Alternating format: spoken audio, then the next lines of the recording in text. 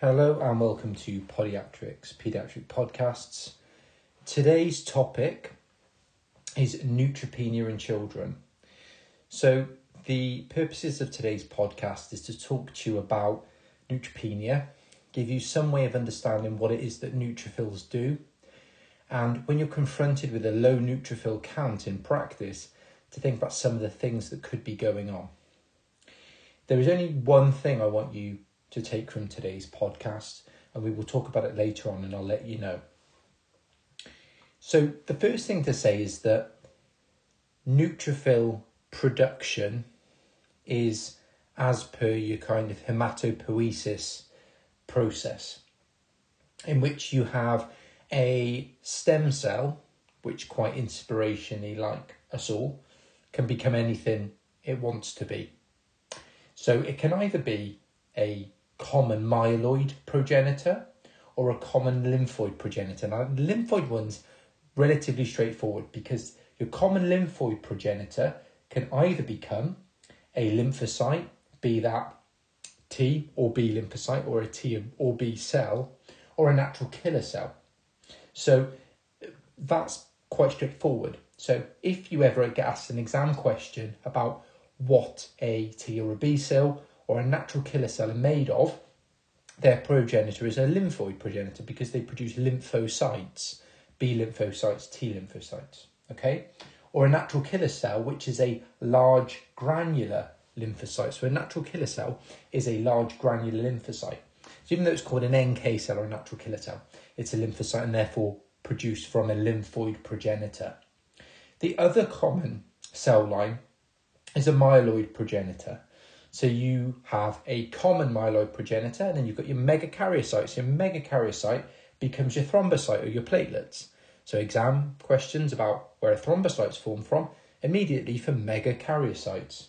You've then got erythrocytes and mast cells that don't differentiate any further, but the one that does is a myeloblast. And that myeloblast can produce monocytes that then will become your macrophages, and your BEN, B-E-N, basophils, eosinophils, and neutrophils. So we're going to talk about neutrophils today. So probably the first thing I'd like to say is, just to get you interested in it, is there's a lot of work now on why being diabetic has an increased risk of things like sepsis and immune regulation. So often what's been talked about with not just coronavirus, but with bacterial infections, is why is hypoglycemia a risk factor. And there's been a lot of work over the past 2-3 days that actually hypoglycemia affects your abilities of your neutrophils to migrate. So what can actually happen with hypoglycemia is that your neutrophils will just remain bound to the vascular wall. And we know that for neutrophils to get where they need to be, they need to go into the bloodstream, in the peripheral blood, and through chemotaxis, which is an important process by which neutrophils get to where they need to be. So actually with hypoglycemia, we know that they love binding to the vascular wall, but not so good at migrating, not so good at locomotion, so that's when they move along the vessel wall, and pretty rubbish at actually phagocytosis, so engulfing the pathogen and producing secretory granules to break them down, so phagocytosis. So that's a big problem, and this is why we're looking more and more at why hypoglycemia impacts on neutrophil function. So what do we know about neutrophils? So they're produced in the bone marrow.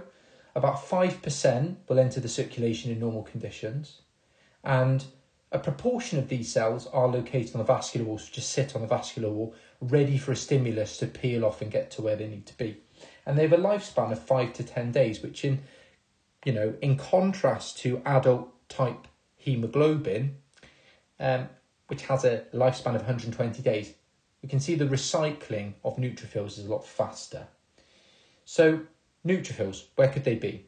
So we have got a marginated neutrophil pool. So at any particular moment in time, day, night, Monday, Tuesday, Sunday, Saturday, some neutrophils are loosely bound to the vessel wall, and therefore when you take a blood sample, you are not sampling these neutrophils. So we'll talk about why that's important later on. But some neutrophils are bound to the vessel wall, and when you stick a needle in and take a blood sample, you are sampling the centre of the lumen of the blood vessel, and therefore you won't pick up neutrophils that are bound to the vessel wall. So that's quite important.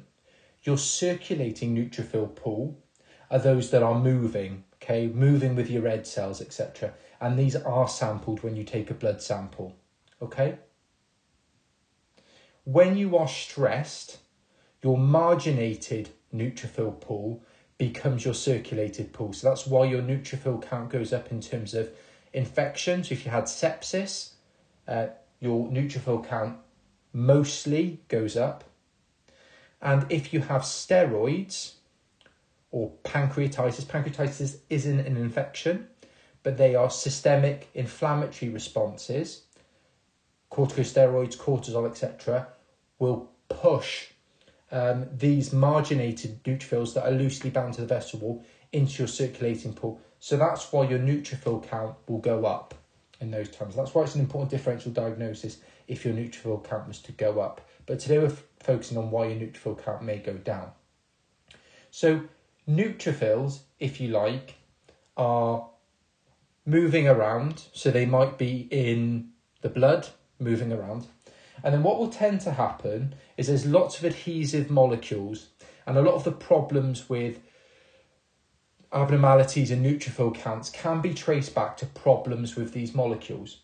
So these molecules will help you adhere to the blood vessel wall. So what tends to happen is that you get a blood vessel, you've got a neutrophil, and then the neutrophil binds, okay, to the vessel wall, and then it will roll along the endothelium. So it will bind, we call that adhesion. It will move, we call that crawling. And then we've got diapedesis. So diapedesis is when it will squeeze through your pericytes and your basement membrane and go into the tissue. So that's diapedesis. That's the normal thing that happens with neutrophils. What do we want from neutrophils? We want to produce enough of them, so quantity. We want to be able to transfer them to the peripheral circulation, because in times of stress or infection, that's where we want them to be. And we want them to be able to kill microorganisms, because that's their main function.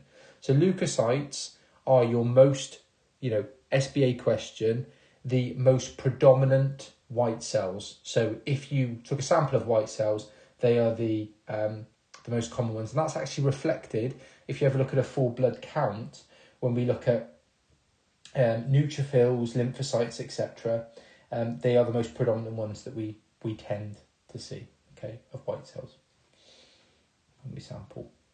So neutrophil count wise, it changes by age, but broadly speaking, okay, if we take neonates out of the question, because you can get away with white cell counts up to sort of 21 in the first month or two of life, I would say usually for the vast proportion of children, we are looking for a neutrophil count above 6, above a white cell count above 6, and a neutrophil count above 1.5, okay, 1 to 1.5.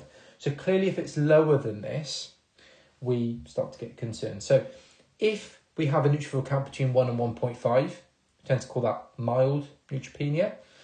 0.5 to 1, moderate, and if it's less than 0.5, we start to get into severe categories. The question is, are there patients with neutrophils less than 0.5 who've never had severe infections? And yes, there are. So it's not the neutrophil count that's the most important thing, but the storage in the bone marrow, okay, your reserve. So if you are neutropenic, the most, which we see in post-chemotherapy patients in the context of neutropenic sepsis often. So patients that have had chemotherapy, both paediatric and adults, can have neutropenic sepsis. And actually, a lot of the infections in neutropenic patients are endogenous flora, so normal bacteria that live in our bodies. How does our body react to neutropenia? So if you suddenly became neutropenic, we would increase our GCSF. So that is granulocyte. Remember, our granulocytes are basophils, eosinophils, and neutrophils. Ben. We increase our GCSF. GCSF, what does it do? It matures neutrophil precursors. And, second bit's important, transfers them to peripheral blood, which is where we want them to be. So neutropenia, again, these are general concepts. Don't try and commit them to memory, but instead at the end of this podcast, reflect on how you may approach a patient with neutropenia.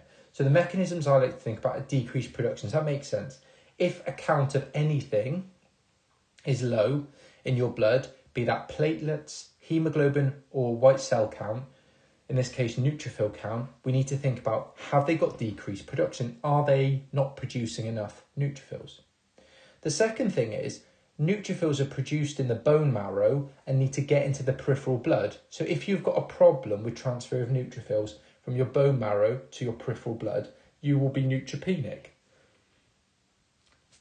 The third thing is increased margination. So margination is when neutrophils bind to the wall, and we remember when we stick a needle and take a blood sample, that needle goes into the middle or the lumen of the blood vessel, and therefore neutrophils that are marginated or bound to the margin of the blood vessel or the endothelium, they won't get sampled. So the neutrophil count will be low and increased destruction. So if much the same that if we have got hemolytic processes in the context of hemoglobin count, we break down red cells and our hemoglobin goes down. Okay, in the context of immune thrombocytopenia with platelets, we have 80% of patients with ITP have antibodies against their platelets. What happens is you label your platelets as foreign and you destruct them. Your platelet count goes down. Same mechanism in neutropenia. There's massive parallels that you can draw with the other cell lines. We tend to say chronic neutropenia is anything greater than 6 months, okay? Because there are problems, because with acute neutropenia, secondary to things like infection that we'll talk about, you can get a low neutrophil count for about a year, okay? So more than 6 months we would call chronic. So neutrophil counts, like lots of cells, when you measure someone's neutrophil count, you're measuring the number of neutrophils they have. How do they get to neutrophils? Well, they start as, remember with the hematopoiesis thing, they start off as a myeloblast, okay? Which is important because if you ever study your diagrams, myeloblasts are what basophils, eosinophils, neutrophils, and monocytes that then become macrophages are all composed of. So you've got to start off with a myeloblast. So myeloblast can become basophil, an eosinophil, a neutrophil, or a monocyte that therefore becomes a macrophage. So we get a myeloblast, you become a promyelocyte next, then take the pro off, you become a myelocyte, okay, and then a metamyelocyte, then a band neutrophil, then a segmented neutrophil. And segmented means it's got different segments to it with the granules, okay? So generally speaking, the names are irrelevant, but as you progress along, the cell size generally decreases. So a segmented neutrophil, that is the last process, is much smaller than a myeloblast. The nuclear volume, so the volume of the nucleus, decreases as well, okay? And your nuclear maturation goes from round, fine chromatin to segmented, dark chromatin. So a myeloblast will tend to be bigger, it will tend to have very fine chromatin, and the chromatin itself will appear lighter. And then you can tell the difference on a film between a segmented neutrophil, because a segmented neutrophil will be smaller, and you will have segmented. So you might have 3 different blobs, rather than it all looking like one thing. 3 different blobs of very dark chromatin. Okay? So it's very important. So I'm going to talk, we mainly would say to people that there is acquired neutropenia and there is congenital neutropenia. And then there are 2 conditions that kind of stand out from the rest. So the most common cause of neutropenia in those under the age of 4 is something which is called chronic benign neutropenia. I should clarify that statement. It's the most common cause of neutropenia when you've ruled out infection. Infection is by far and away the most common thing, and it's the thing you need to think about first. So infection can make you neutropenic. So infection can cause your neutrophil count to go up.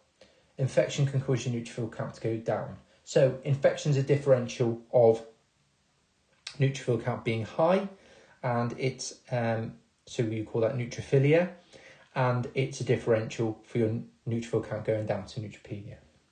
So chronic benign neutropenia is something that we can think about. So chronic benign neutropenia, again, it's chronic, more than 6 months. It's benign, so it often doesn't need any treatment. And it's neutropenia, so your neutrophil count tends to be low. If you get recurrent infections with this condition, you give them GCSE for granulocyte colony stimulating factor. So that stimulates you to produce more neutrophils and improves migration. So gets the neutrophils out of the bone marrow and into the peripheral blood. What we see if we do bone marrows in these patients often is they've got increased precursors, okay? So they might have loads of myeloblasts and promyelocytes, but they haven't got that many segmented neutrophils. So they've got loads of precursors, but there's a pause in the maturation process, okay? So don't remember the names, just remember the considerations, okay? This podcast isn't about remembering specifics, it's principles. So another thing is benign familial neutropenia. So this gives you a normal bone marrow and is inherited autosomal dominant. If you have got any problems about what autosomal dominant means, there is a podcast, if you go back further, that's done on autosomal dominant conditions. The thing to look about is examine the blood counts of family members. So if you suspect benign familial neutropenia, you need to look at other people in the family. Why might you suspect it? Ethnic groups, okay? So it's benign familial neutropenia. Some countries like the term benign ethnic neutropenia, BEN. That is the same mnemonic as we used to remember basophils, eosinophils and neutrophils. So it's asymptomatic and it's common in those individuals of African, Arab, as well as Ethiopian descent, okay? So often you can be guided by that. The one thing I want you to remember today, because actually I think benign familial neutropenia actually illustrates a number of the things that I want you to think about. So the mechanism by which this condition happens helps all of the principles I want you to remember today. So why do patients with benign familial neutropenia, something that runs in family autosomal dominant, get this condition? Number one, these are theories, but I want you to remember them. They have a disturbance of your pro-inflammatory cytokines. What do cytokines do? Cytokines cause your neutrophils to go from the bone marrow to the peripheral blood. So if someone with benign familial neutropenia has an infection, what happens? They have problems producing pro-inflammatory cytokines. The neutrophils stay in the bone marrow, they don't go into the peripheral blood. Their neutrophil count measured in their blood is low. Number two, they have problems with their stem cells, okay? So they have problems with expression of certain molecules on their stem cells that mean that they produce neutrophils with a greater tendency to go into the gut, the spleen and the skin, and don't like going into the peripheral blood. So they have got neutrophils that are phobic, okay, to coin a term, and they don't like going into peripheral blood, okay? So they'd rather reside in the gut, the spleen and the skin, hence the neutropenia. The third mechanism is that they express genes. So gene expression is an important part in this condition that are related to neutrophil migration, okay? So when you finally get neutrophils in the peripheral blood, they have gene expression that involves neutrophil migration. So the neutrophils, rather than when they finally get into the peripheral blood staying there, they then migrate back into the organs. okay? So they've got a double hit thing. So point 2 and point 3 are related. So point 2 was they never go into the peripheral blood in the first place. They tend to collect in different organs. The third point is if they finally get into the peripheral blood, they go back into those organs. 4, they have a defect in the release of their mature neutrophils. So they don't release segmented neutrophils from the bone marrow, okay? So you finally go through that process of saying, okay, we start off with a myeloblast, okay? And we go all the way to a segmented neutrophil that's a mature neutrophil, okay? It's segmented, it's got dark chromatin, okay? It's ready to go. And then you finally get to that point, which is a point which you think, finally, we've solved the problem. And then they don't want to release from the bone marrow, so they get contained in the bone marrow. And then you have got then number 5, which is increased neutrophil margination. So margination is then when they finally got them in the peripheral blood, they like to bind to the wall and don't like to come away from the wall. So if you think about this, benign familial neutropenia, for me, is neutrophils that just don't want to go in the blood. And they find different ways, as in, number 1, okay, we're going to go through this one last time. Number 1, because it's the most important point in this podcast, they have a disturbance of pro-inflammatory cytokines. So the neutrophils stay in the bone marrow and don't do the normal stress response that you and I would do. And the neutrophils normally, when they're subject to cytokines or inflammatory mediators, go from the bone marrow to the peripheral blood. They don't do that. The second thing is they like to go into the gut, the spleen and the skin and not the blood. So therefore you have neutropenia because the neutrophils are there, they're just not in the blood.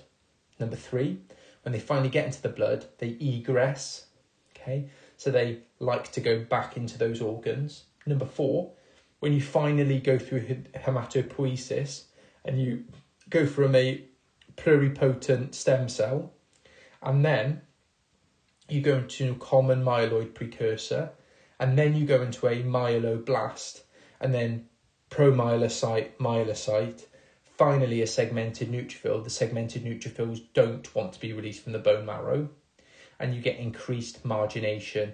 So when you've got them in the peripheral blood, they tend to stick to the endothelial wall and not in the central lumen of the blood vessel. So these are the 5 things I want you to remember before, because actually, if you know these main mechanisms, you can explain neutropenia better. So the way that we look at neutropenia is acquired or congenital. So your acquired neutropenias, as you imagine, are not inherited. They're something you develop throughout your lifetime. So what these tend to have in common is they all cause shortening of your neutrophil lifespan. That's normally 7 to 10 days. It's normally reduced in acquired neutropenias. You get destruction or increased consumption of neutrophils, and often can be a pause late in your hematopoiesis. So your metamyelocyte, which is definitely getting towards a segmented neutrophil, you can have a pause in development there, and therefore you get neutrophils not becoming mature segmented neutrophils. The risk of development of infection is much lower in acquired neutropenias because actually your bone marrow is still working. You've just got a problem often with destruction or consumption of these neutrophils. Acquired neutropenias can be related to infection, medications, they can be autoimmune, and we'll talk about these things now. So infection related to neutropenia, so the first consideration when you're confronted with a patient with neutropenia is to think about ethnicity. So have they got benign familial neutropenia? Have they had a full blood count done before elective surgery? No one's suspecting they're neutropenic, but their neutrophil count comes down low. Have they got benign familial neutropenia? Some people estimate 15 to 20% of people who are of African or Arab descent can have low neutrophil counts. So it's quite common. So you're looking at a yield as potentially 1 in 6, 1 in 5 potentially. Viruses such as varicella, measles virus, rubella, along with other ones, can cause it. So if you had a child who had an erythematous macular rash, beginning on the face and spreading down the body and Koplik spots on the buccal mucosa, what might the cause of this patient's neutropenia be? And the answer would be that is a description of measles. So that patient might have neutropenia because of the measles virus. You've got another patient who has bright red cheeks, and as the facial rash fades over 1 to 4 days, a symmetrical rash appears on the trunk and on the arms. So that would be erythema infectiosum, or that would be parvovirus or slap cheek rash. So parvovirus B19. So these are some of the things that you might be thinking about in that case. So parvovirus can cause aplastic anemia. So it can lead to increased destruction of erythroid precursors, so it can actually drop your hemoglobin as well. It can less commonly cause you to have neutropenia. So if we had, let's say, a patient who had a sore throat, which failed to improve and actually gets worse over a few days, they've got tiredness, muscle aches, chills, doesn't want to eat at all. They've got, let's just say, they've got a non-specific rash after they're given ampicillin or amoxicillin. And yeah, so they've got pharyngitis. They might have some petechiae on their soft palate. We might be thinking this patient has got glandular fever. So glandular fever tends to give you a pharyngitis, gives you a fever in up to 90% of patients. And one of the things you're thinking about is infectious mononucleosis or glandular fever, which is caused by Epstein-Barr. It's worth remembering that these patients have the triad of fever, lymphadenopathy, and sore throat. And actually, the lymphadenopathy can be in the cervical chain. It can even be axillary or inguinal. So certainly if someone's got inguinal lymph nodes with lymphadenopathy there or elsewhere, with pharyngitis and fever, you want to think about glandular fever. So another thing that can cause you to be neutropenic, if you think about this case, is you have got a patient with fever, headache, malaise and jaundice. They have recently been, let's say, to Africa, etc. And they've also maybe got some diarrhea. What would we be thinking? So in that case, we'd be thinking of hepatitis A, which method of transmission of hepatitis A is through ingestion. Things like hepatitis C tend to be parenteral and tends to be chronic. And that's often how I remember it. So hep C is chronic. HIV is another thing that can cause it, which is the production of anti-neutrophil antibodies and hypersplenism. So we clearly know that neutrophils accumulate in the spleen. So if you've got hypersplenism, we can get the accumulation of neutrophils in the spleen, but also the spleen destroys neutrophils. So you've got two mechanisms. So the hypersplenism that you can get in HIV, you'll get neutrophils becoming accumulated in the spleen and destructed. Medications, you can get bone marrow suppression with quite a few different medications, things like chemotherapy, non-steroidal anti-inflammatory drugs, anti-thyroid drugs. The one that people like in exams is clozapine, which is an antipsychotic that can give you agranulocytosis. So certainly if someone's on a medication like clozapine and develops a sore throat, the answer in exams is always to stop the medication, because in a lot of cases when you've got neutropenia related to medications, it tends to improve in about 10 days when you stop the medications. That's often the first thing that we do. So a case report that I saw a few years back was actually a 53-year-old man with rheumatoid arthritis who was on naproxen 500 milligrams twice a day and was also on the DMARD, so disease-modifying anti-rheumatic drug luflunomide. And the patient actually came and had routine bloods done, and his neutrophil count was 2.2. So in adults, you're looking at between 4.5 and 10 being normal. And everything else was fine. So actually his hemoglobin and his thrombocytes were all fine. And they actually thought that his leflunomide was the cause of his neutropenia. They thought it was a disease-modifying drug. So actually we started on methotrexate and was given some folic acid because they thought, potentially, folic acid deficiency can give you neutropenia. So they did all that kind of stuff and they continued the naproxen. And lo and behold, they looked at it and they went, it's not getting better. So they stopped his naproxen and the white cell count normalised. So remember to check the medications people on if they have a neutropenia. Autoimmune neutropenia is a chronic neutropenia, and this is because you produce antibodies against your neutrophils. Okay, it can be primary or it can be secondary. So primary autoimmune neutropenia will give you a normal bone marrow. Okay, if you were to measure their neutrophil autoantibodies, they will be positive, and you tend to pop them on cotrimoxazole prophylaxis. Secondary autoimmune neutropenia, I've only put in here because of this condition that people love asking in exams. So if any patient has got a anemia, they've got a positive DAT, which is a direct Coombs test, basically. So if someone's got a direct Coombs test or a direct antiglobulin test, and they've got a low platelet count, they've got Evans syndrome. So it's worth a Google on your phone. So Evans syndrome is an immune cause or an autoimmune cause of neutropenia. My name for Evans syndrome that helps me remember it and is used by some haematology journals is immune pancytopenia. So it's an immune cause of, potentially in some cases, your hemoglobin, white cell count and your platelets going down. So if you have got an autoimmune hemolytic anemia, so that's hemolytic anemia, which is a low hemoglobin, an increased bilirubin and an increased reticulocyte count, the triad of hemolytic anemia. What makes it autoimmune is a positive direct Coombs test. You have all of that with a low platelet count, you've got Evans syndrome, okay? So that's really important.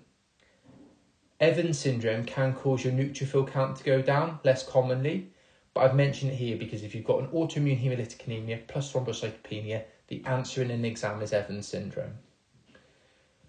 You've then got this thing, which is a fascinating condition, which is called isoimmune neonatal neutropenia. Forget that term. It's the neutrophil equivalent of hemolytic disease of the newborn. So I've done a podcast on hemolytic disease of the newborn. So what happens in hemolytic disease of the newborn is mum produces antibodies against baby's red cells. You destruct baby's red cells and you get hemolysis. What happens in this condition is you get placental transfer of antibodies against neutrophils, okay? So that's what causes it. I'm not going to say anything more about it because this podcast is about principles and what you might be thinking about. So that would affect neonates rather than older children. So one of the things that's become increasingly common is newborn babies of mums that have got hypertension have lower neutrophil counts. Some studies actually say that babies of hypertensive mothers, 50% of them have low neutrophil counts. And obviously, mums that have got hypertension can have HELLP syndrome, they can have preeclampsia, they can have had pre-existing hypertension before the birth.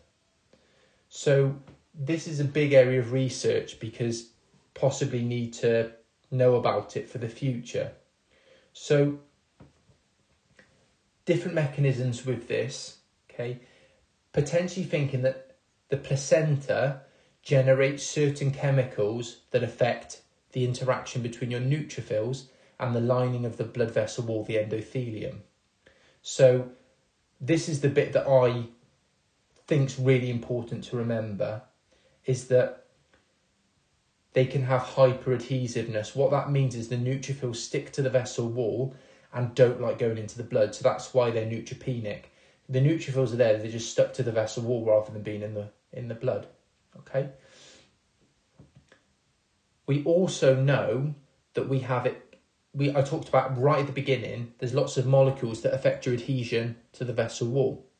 And what we know is that these children of mothers with hypertension, is that these adhesive molecules are expressed more, sorry, I do apologise.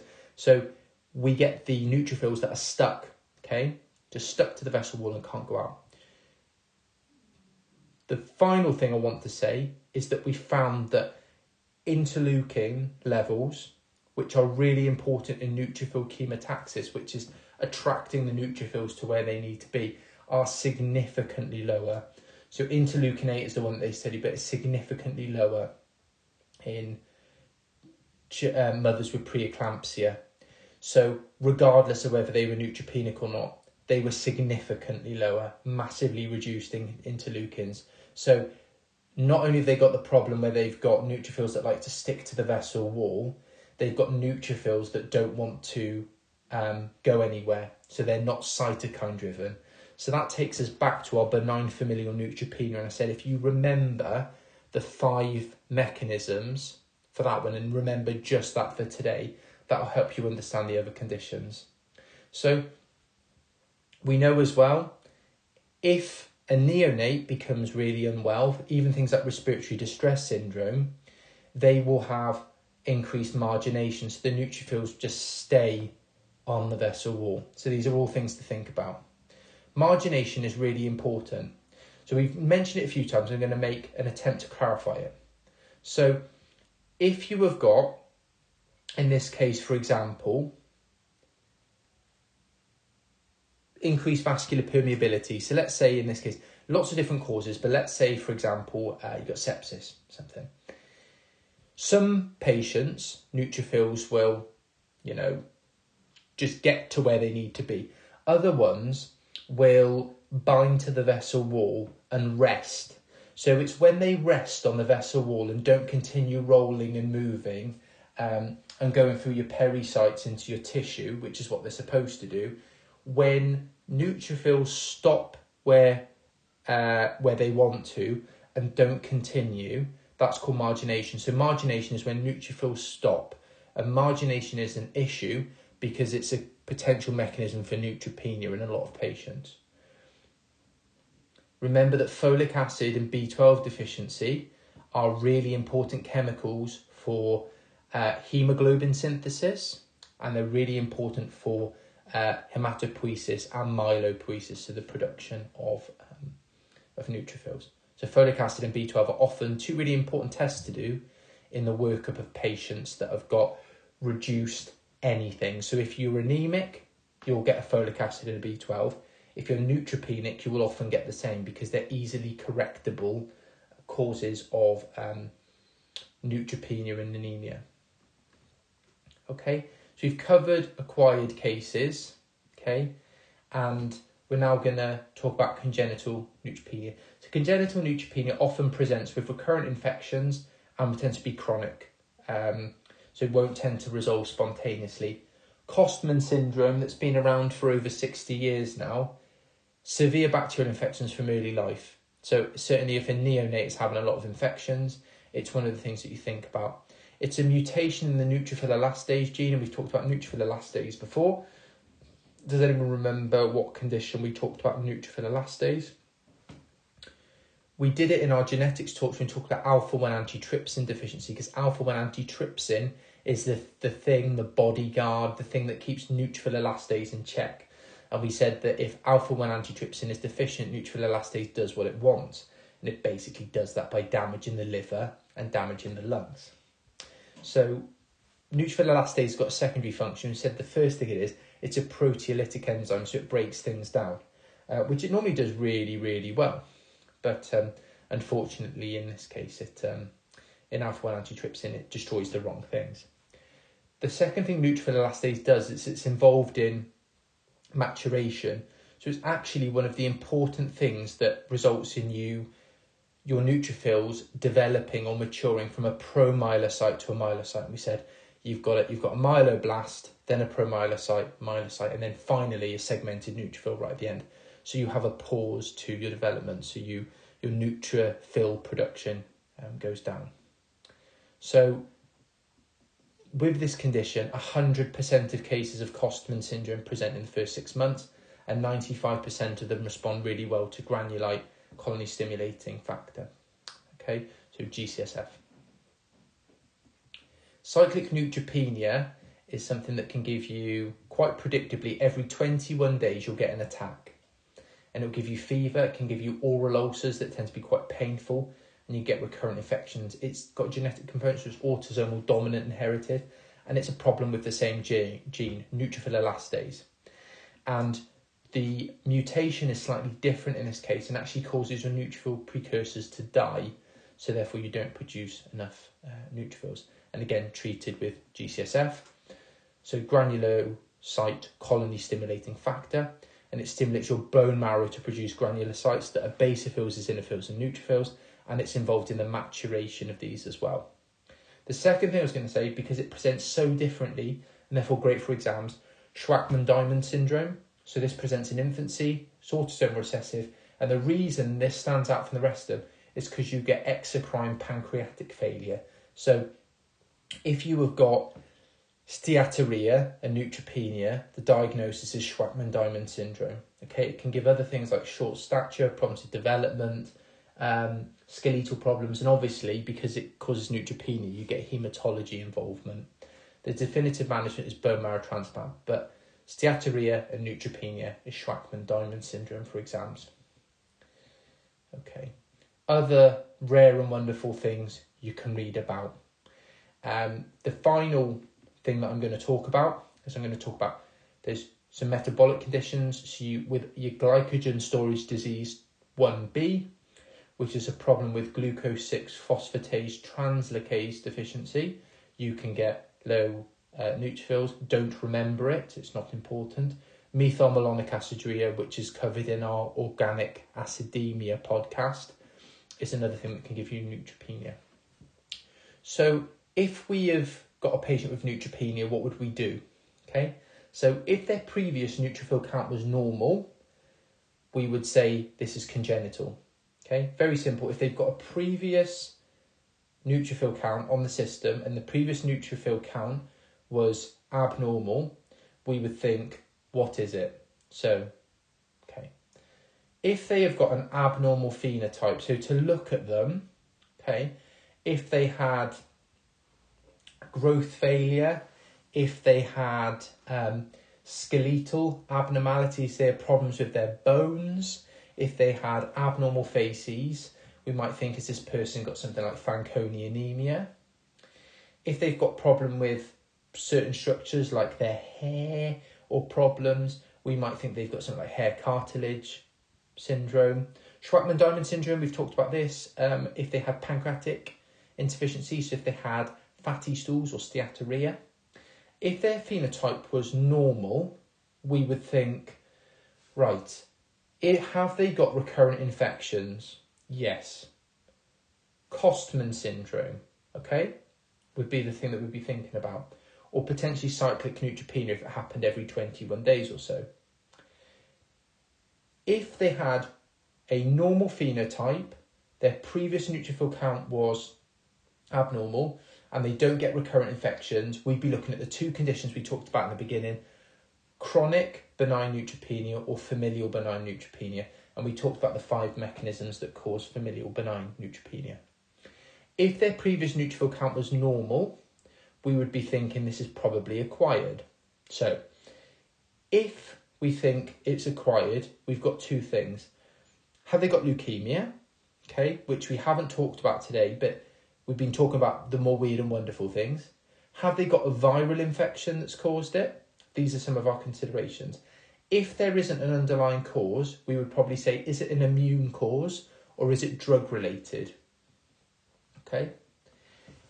The final bit of today to kind of sum it all up together is we're going to talk for about a minute about neutropenia. So neutropenia can also be a problem that we talked about today, is that the neutrophils are adhered to the vascular wall or are hiding or residing in the spleen and bone marrow. So we can give different stress chemicals that can cause them to come out. So the two that I think are really important is you can give them adrenaline. So adrenaline is fantastic at causing your neutrophils to get out of the vascular wall and into the blood. So for example, if you measured someone's neutrophil count, you gave them adrenaline and their neutrophil count went up. If they were neutropenic to begin with and you gave them adrenaline and it went up, you would say, potentially we've got someone here that they've got neutrophils, they're just in the vascular wall. You can also use cortisol, but that is more to test bone marrow.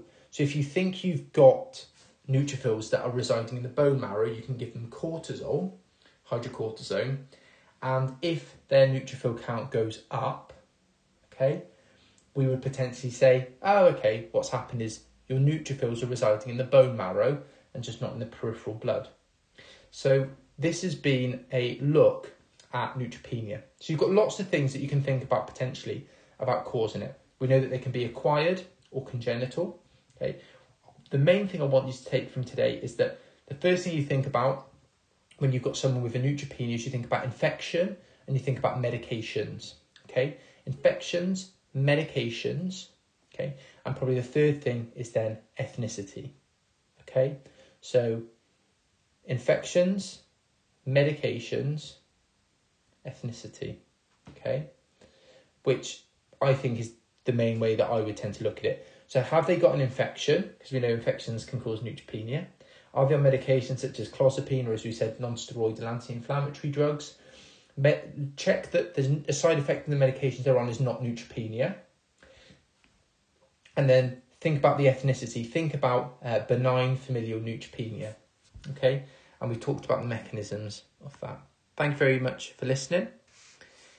Feel free to suggest any other topics you'd like to learn about. Thank you.